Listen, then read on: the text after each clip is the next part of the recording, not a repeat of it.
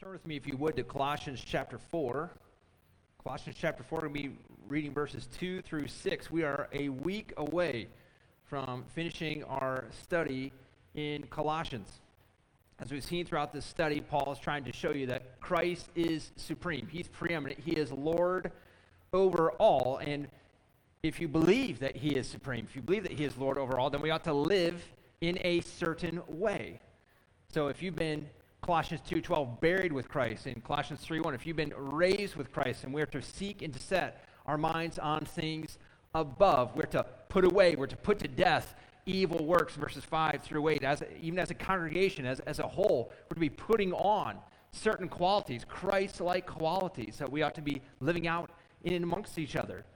Our families ought to be changed. The husband-wife relationship, the parent-child relationship ought to be changed. How we work ought to be changed, according to chapter 3 through 4:1. Now things turn, and Paul's getting ready to wrap up this letter. But if you still believe that Jesus is supreme, then how should we act towards one another? How should we act towards the lost? And this is how this leads us in this text today. One commentator said the new creational lifestyle, right? The new life of love, unity, peace, this Christocentric focus, which especially is to be lived out in the family, in the workplace, is to lead to prayer for the effective spread of the gospel and to witness to unbelievers. This is what we're going to look at today. These two things, prayer and the spread of the gospel. Another writer summed up these two segments, thought really well, Colossians 4:2 through 6, by saying this passage is about speaking to God about people and speaking to people about God. It's about speaking to God about people and about speaking to people about God. So first, let's look at speaking to God about people in Colossians 4:2. Continue steadfastly in prayer, being watchful in it with thanksgiving. There's a lot of elements that you'd want to incorporate into your life. This is not an exhaustive study. Verse number 2 is not an exhaustive study on prayer. But let's at least look at 4 qualities in verses 2, 3, and 4 that ought to be in everybody's prayer life. Okay, first, right? Consistency in prayer. Continue steadfastly in prayer. You need to have a consistent prayer life. We are to tarry and remain in prayer. In Luke 18:1, which we read earlier today, Jesus told them a parable that they ought always to pray. You ought always to pray. Pray, do not lose heart. Continue steadfastly. The effectual, fervent prayer of a righteous man avails much. That's the first quality. The second is to be watchful. Be on alert, right? Being watchful in it. While in the garden, Jesus told his disciples in Mark 14:38, what did he tell them? Watch and pray, that you may not enter into temptation. The spirit indeed is willing, but the flesh is weak. Be on guard. Be vigilant. Be on guard for the spiritual dimension, right? Because we wrestle not against powers and principalities, we don't wrestle not against flesh and blood, but against powers and principalities. The spiritual dimension, but also we are to be praying, expecting God to do a work. Doesn't mean he's going to do what you always want him to do. But we hand it over to him, and then we trust him. Do what's best. Do what's best. Watch and pray. Be on alert. The spirit is willing, the flesh is weak. The third quality needed in prayer is thankfulness. Right? He says, with thanksgiving. With thanksgiving. One author said of this, prayer and thanksgiving can never be disassociated from each other in the Christian life. The remembrance of former mercies not only produces spontaneous praise and worship, it also is a powerful incentive to renewed believing prayer. He said there's something about recalling to your mind the goodness of God to you on a regular basis. Not only calling it to mind, but in turn, thanking God for it. When's the last time you thanked God for saving your soul? Saving your soul. We were good at thanking him for breakfast and for lunch and for dinner. About salvation, grace, his faithfulness. It's new every morning. how we ought to thank God. Didn't the old hymn teach us to count our blessings and name them one by one? But we rarely count our blessings, let alone name them. So we're to pray often. We're to be vigilant, alert, expecting something to happen. We're to praise God in our daily prayer. And lastly, in verses 3 and 4, we see another quality of godly prayer. He says in verse 3, at the same time, pray also for us, that God may open to us a door for the word, to declare the mystery of Christ, on account of which I am in prison, that I may make it clear how I ought to speak. The fourth quality is to pray for others. Pray for others. Typically, our prayer concern, if we do pray for others, is revolved around what? Sickness, isn't it? Inevitably, if we're praying for somebody, it's typically they're sick. Are we allowed to pray for people's sicknesses? Yes. Should we? Sure, absolutely. Who can heal? Who's Jehovah Rapha? Who can heal? God. But at the same time, the majority of our prayers ought to be focused on the spiritual aspect of that person, the spiritual life. Where are they at? How are they doing? How will they respond to God in this moment? Think of all the prayers recorded in the Word of God. How many deal with specific physical ailment? How many deal with the praise to God that he deserves? How many deal with the spiritual aspect of another person? What's Paul asking for here? What's he asking for in verses 3 and 4? Remember where he is at when he wrote this book? He's in jail. What does he say? Pray for me about what? Pray for God to open a door out of this jail cell. I mean, he's done it before. You don't have to pray for that. Pray for God to open the door for the gospel. But Paul, you're in jail. What good are you right there? My God is great. He can take care of me. Don't worry about me. Pray for the gospel to go forth. Pray that I will be a faithful steward of it. Because the mission he gave me, the mission he gave you, go make disciples. Not go get out of jail. Go have a fat retirement. Go have a sweet 401k. Go make disciples. That's the command. That's the mandate. Pray, I will do that. Pray that God will allow me to be an effective witness, effective tool. Another note, notice that what Paul is doing, just as a side note, Paul, the Apostle Paul, the great Apostle Paul, what's he doing in verses 3 and 4? He's asking the believers in Colossae to do what? Pray. For who? For me to be an effective witness. Paul needs prayer. Paul is not too proud to ask for prayer. Paul's not worried about inconveniencing somebody else because he doesn't want to burden them with his sorrows. So he said, pray for me. Pray for me. I need God. And because I believe I need God, I'm going to recruit everybody I can to take me to his throne. I'll tell anybody, pray for me, pray for me, pray for me. And sometimes when missionaries come, right, and they say, more than your money, we covet your prayers. And we kind of think at the same time, what do we think? Really? Because don't you really need our money to get there? You know what do you mean? Covet our prayers? No, they covet your prayers. Because they know, I need God to do this task. He can provide money. We've seen, right, $924,000. God can provide money like that. He can take care of them. But take me to the throne. Take me there often. Pray I would be an effective tool in his hand. If I'm sick, yes, pray when I'm sick. I don't want to be sick. That's not fun. But pray I'm an effective witness. Because even if I'm dying, pray I would be an effective witness. Brother or sister, Paul's asking for prayer. If you do not have me on your prayer list, I beg you, put me there. What should you pray for me? I would be an effective tool in God's hand. I covet your prayers. Please put me on there. You should do the same thing to me. Pastor, pray. Hey, brother, sister, pray. Put me on the prayer list. I don't care who knows. I want to be an effective tool in the hand of God. These are the 4 qualities, not the only qualities of prayer, but there are 4 qualities Paul points out here in prayer.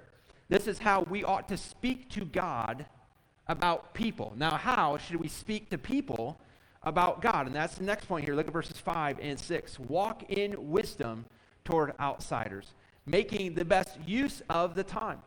Let your speech always be gracious, and seasoned with salt, so that you may know how you ought to answer each person. Mentioned earlier, Matthew 28:19 through 20, the command Jesus gives his followers, go make disciples. Go make disciples. Sometimes we get lost on how to do that, or how to start that conversation up with somebody. We're trying to figure out, how do we even get that rolling? And you wonder, can God use me to do that? Well, he's using Paul, who's currently in a jail cell. So yes, he can use you. And Paul has gone through this where he states at the beginning of chapter 1, especially verses 3 through 11, where he says, I'm praying for you. And now in chapter 4, he says, now you pray for me. At the end of chapter 1, specifically chapter 1, verse 28, he says, I'm proclaiming the gospel to as many people as I can, because I want to present as many people as I can to the Lord that are full, mature in Christ. That's what I'm doing. I'm proclaiming the good news. In chapter 4, he's going to say, so you proclaim the good news too. I'm not asking you to do something I'm not doing. I'm praying for you. Pray for me. I'm witnessing. You should be witnessing. This is a command. Go make disciples. But also notice too, before we get into how to do this, notice where the responsibility lies in saving souls. Because look back at verse 3. What does Paul tell the Colossian believers to pray for? He says, pray for who? God to do what? To open a door for the word. So it's not in a clever pitch. It's not, hey, let me pull out, see this map right here. If you follow this map, people will repent. If you've ever witnessed to somebody, you know that's not how it works. Have you ever witnessed to somebody and just messed it all up? Your words that are jumbled in there, and yet people are still going, you're right. You're like, wait, what? Man, I'm following this up. It's just like the person casting the seed. You know, man, I feel like that person does it way better than me. It's not how you cast it. Is it landing in good soil, rocky soil, thorny soil? Is it landing on the road? What's the responsibility? Cast. Share the good news. Who opens the door? You? Your clever wordplay? Your great illustration? No. And I don't say that to say, well, then take no thought. No, I say it, brothers and sisters, say take the burden off. The Word of God and the Spirit of God, these two things, the Word of God and the Spirit of God, those two things change a heart, not you. So rest in that. It's not on my exact wording. It's like, no, God, open a door. Pray for the door to be open. When the door's open, then share it. Do it. So this takes the pressure off us. But how do you do this? How do you witness to others? Paul's going to give you a couple steps in this process. And believe it or not, it's not going to be on how to walk through the Romans road, although you should know the Romans road. That's a good thing to know in sharing the gospel. For all have sinned and fallen short of the glory of God. It's a good place to take people. For the wages of sin is death. The gift of God is eternal life. That's good. You don't know those verses. What's amazing is that he doesn't talk about that. What he does talk about is first, step 1, what you're to do, walk in wisdom towards outsiders, towards unbelievers. Walk in wisdom towards unbelievers. You want to be an effective witness? Step 1, the way you conduct yourself around unbelievers ought to be right. One author said, Paul knew only too well the importance of giving the world no reason to criticize or gossip at the behavior of Christians. Does that sound like right now? That the world has no reason to criticize or gossip about the behavior of Christians? It's like the exact opposite. He says, blameless life lays the foundation for gracious witness. Let me repeat that. Blameless life lays the foundation for gracious witness. As Christians, make the most of every opportunity. It has to start here. Put your money where your mouth is. You believe in Christ? Have you been buried with him? If you've been raised with him, then seek, then set, then put away, put to death, put on. Have a changed home. Have a changed husband-wife relationship. Have a changed home, a changed parent-child relationship. Do your work as unto the Lord. Want to be an effective witness? Start there. Have a blameless life when you are around unbelievers. That is the first one. Second, as you continue going on, you see number 2, he says, make the best use of your time. Make the best use of your time. The word translated, make the best use, in some translations will say redeeming the time. And the word is to redeem, or it means to buy back. Buy back the time. Buy back the time. And Paul uses this word twice in Galatians, speaking of how Christ bought us back. He says in Galatians 3:13, listen to this, Christ redeemed, this is that word, buy back. Christ bought us back from the curse of the law. In Galatians 4:15, we see Christ was born to redeem, to buy back those who were under the law. He bought us back. He bought us out of that situation. But how do you buy time? How do you do that? How do you buy it? I mean, time, it's still going as we're speaking. How do you buy it back? How do you take advantage of this? And especially, how do you buy back time in regard to what? Our witness. This is what is in context he's speaking about. He's not talking about you being disciplined in a regular daily regiment. Buy back the time to spread the good news of the gospel. So how do you do this? Have you ever walked into a store and the very item you were looking for was on sale? Is that a happy day? Now think of your next big purchase, right? Whether you're a small child and it's a lollipop or an ice cream, whatever it is, or to maybe brother, sister, you're looking for, I'm getting that car, or we're getting ready to get a sweet brand new HVAC because ours is dead, whatever it is, okay? What are you thinking of buying? Can you imagine walking into a store and you see it and it's 90% off? What do you do at that moment? You buy the item, right? You're walking in, you're like, what? And if you only need one and they have 5, but they're 90% off. And your spouse is looking, what are you going to do with all of them? I don't know, but it's on sale, 90%, I'll take them all. Because you're walking into the store looking for an opportunity to buy something, you see it and you jump on it. Now, have you ever walked into a store and you saw something and there's only maybe one left and you thought, man, I wonder if I should get that? And then I'm going to give it a little bit of time, and you walk away and you come back and it's gone. You ever had that happen to you?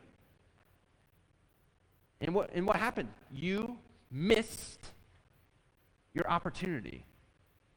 It's gone now.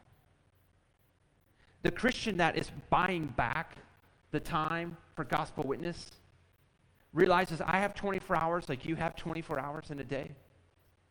God's given us the same amount of time. But when I get out of bed, it's like I'm walking into the store, and instead of trying to find a sweet, super deal, I'm looking for opportunities to share the gospel. And when I see it, that's it. I got to do it now because it may be lost. That is buying back the time. I'm redeeming. I'm looking with ample opportunity. Where could it be? Where could it be today? Where could it be? There was a sweet senior saint. Her name is still alive, Carol Froelich. She lives in Richmond. She's the best I've ever seen at doing this. If I could be like Miss Carol someday, I would be a better Christian. Miss Carol and Mr. Al Froelich, they were senior saints. They worked on a mission field. They were in the Philippines, and then they ended up retiring in Richmond. They came to our church, and I ended up recruiting them. And they were in their 70s. They ended up recruiting them to work on a youth staff. And people go, oh, no, you can't. I'm too old. And they're like, well, we're too old. I said, if you can just show up and love people, you could be on youth staff. I don't know why people think teens are the worst. They're the best. If you can just show up and love them, you got it in. So come work. So they started coming, and we just have them just share their life once a year. Just stand up, tell them about who you are, how you came to the Lord, about your effective testimony. But Miss Carol, every week she's coming in, telling a story about how she met somebody and saw an opportunity and snatched it up. I can't remember when she fell out of her car, if that was the time she broke her hip or not. When she fell out of a car, just frail, and a lady comes to help her, and after they're calling the ambulance, she's telling them, do you know who God is? Do you know who Jesus? So she's like, I'm laying on the ground, I'm not sure. She goes, but I'm trying to tell her about Jesus. Miss Carol, like, your hip, like, what are you doing? I'm buying back the time. I don't know if I'll ever see that lady again. What other news could I tell her? God, make me like Carol Froelich. Help us as a church buy the time. Have eyes to see the opportunities that are around us. We are to buy back the time. We also see we are to let our speech, he says, always be gracious. Let your speech always be gracious, seasoned with salt. Let your speech, unless they include our typing fingers or our opposable thumbs, let the words we use in voice and paper or on screen, let them sometimes be gracious. It's key how much meaning changes with one word. Let your speech sometimes be gracious. Let your speech often be gracious.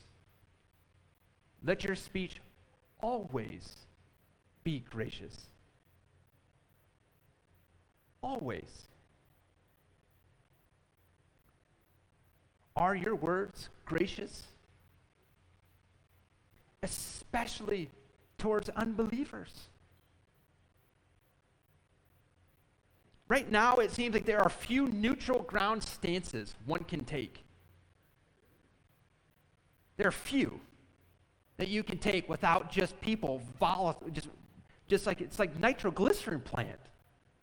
If you mention where you stand on anything. So beware of the culture within which we live. One statement I can make, having nothing to do with the gospel, could set people off. Like, well, they shouldn't get that offended. Or maybe you should adjust to the culture. And your words should be gracious. I mean, think through where people stand on Trump or Northam, mask or no mask, conspiracy virus, not a virus, it's not even conspiracy, or it's the bubonic plague. One statement you can make could tick off 20, 30 unsaved people by what you say or what they see you saying. And the question I ask, brother, sister, look at me, the question I ask, is it worth it? Is it worth it? Whether you hate the system or you don't hate the system. Should you vote? Yes. Should you be a good citizen? Yes. If you realize there's volatility over an issue, if people realize you shouldn't say if you like Coke or Pepsi, don't say anything. If you recognize it's just going to set off a bomb. Because the end goal is not for them to get you to drink Coke or Pepsi. What's the end goal? They need to know Christ. They need to know the gospel. Not if you believe you should wear a mask or not. Because people are really dying. And if it's their mother or father that died from this disease, and they see a callous statement, they may go, I want nothing to do with you. Be gracious. Always be gracious with your words. Always. Can we disagree? Sure. But recognize, especially when you're putting things on a social media platform, the whole world can see it. If you're talking to your friend and you know you can disagree on things, that's okay. But recognize that culture and recognize the difference. You talking to a person by yourself and you know we can disagree and we can handle things, it's all right, and I can still present the gospel to them and they know that's fine. Be very careful. Be very careful in what you say, because their words are to always be gracious. So think through your last 10, 15 posts. Are they filled with grace or are they filled with venom? Not only are our words to be gracious, they're also to be seasoned with salt. This is a popular phrase back then in this culture, and it was salt gives your food a little taste, right? Salt gives your food zip. Paul expected Christians to speak of Christ and the gospel in an appealing, witty, colorful way. When Rebecca and I came to visit Lexington, we were looking for a home, and we stopped at a fast food restaurant here. And walked in there, we're trying to grab breakfast, and I asked the lady working, I said, hey, and I asked her about a menu, an item on the menu. Hey, is that any good? And she was like, no.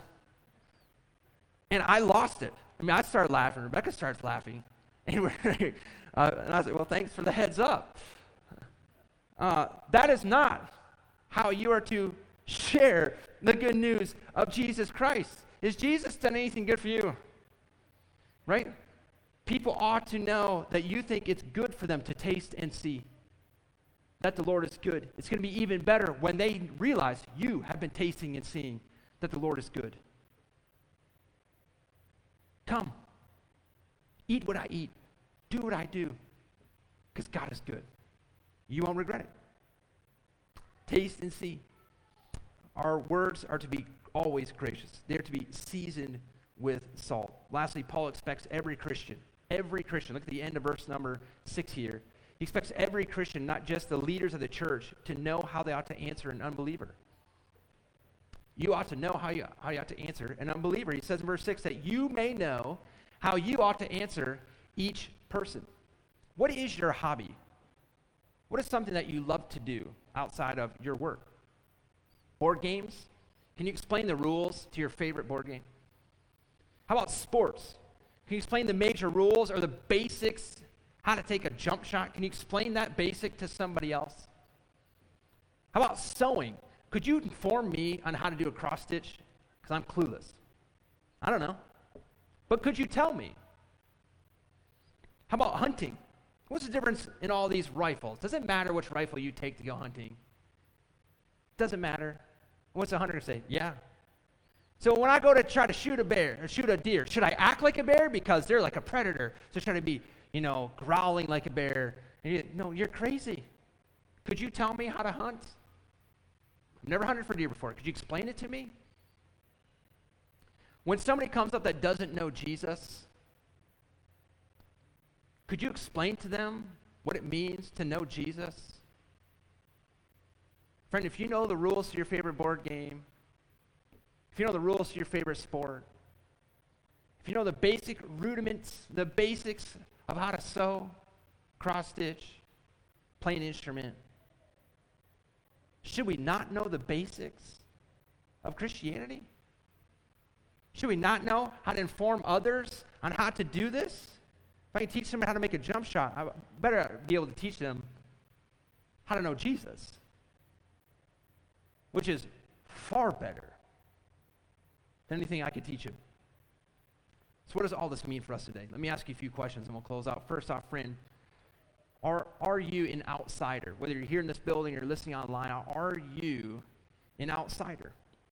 Are you someone that has yet to put their faith and trust in Christ? You do not know Christ as Lord. I encourage you today, come to him. He is supreme. He is preeminent. Give him your life. You can do so by admitting that you are a sinner, believing that Jesus is the Christ, the Son of God, and calling on his name. If you have questions, email us. See us after the service. We'd love to talk to you about this. If you're here and you have received Christ as Lord, let me ask you a few questions. First, how is your prayer life? How is your prayer life?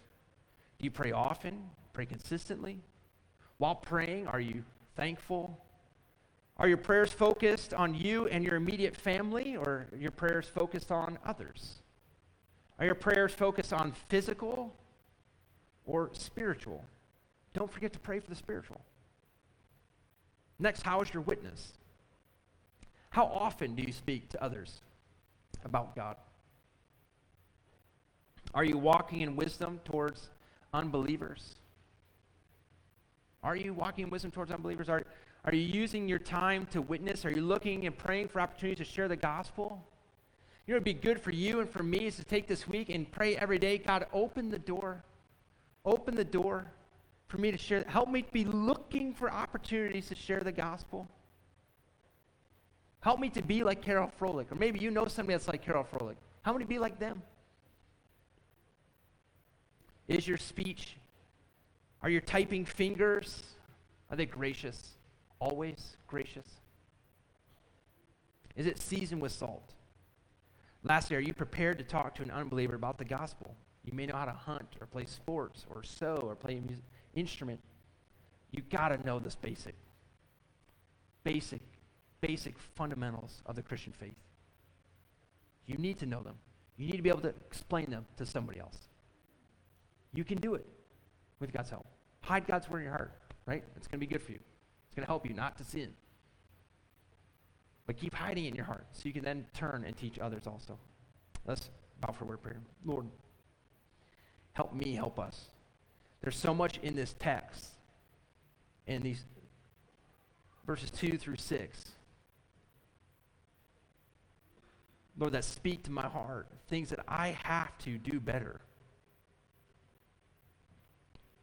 Lord, help us as a church to pray like Paul suggests. Help us to speak to God about others. And help us also to speak to others about God. Help us to make the best use of our time, snatching up the opportunities that you provide us. Help us to look for them. Help us to pray for them. In your name we pray. Amen.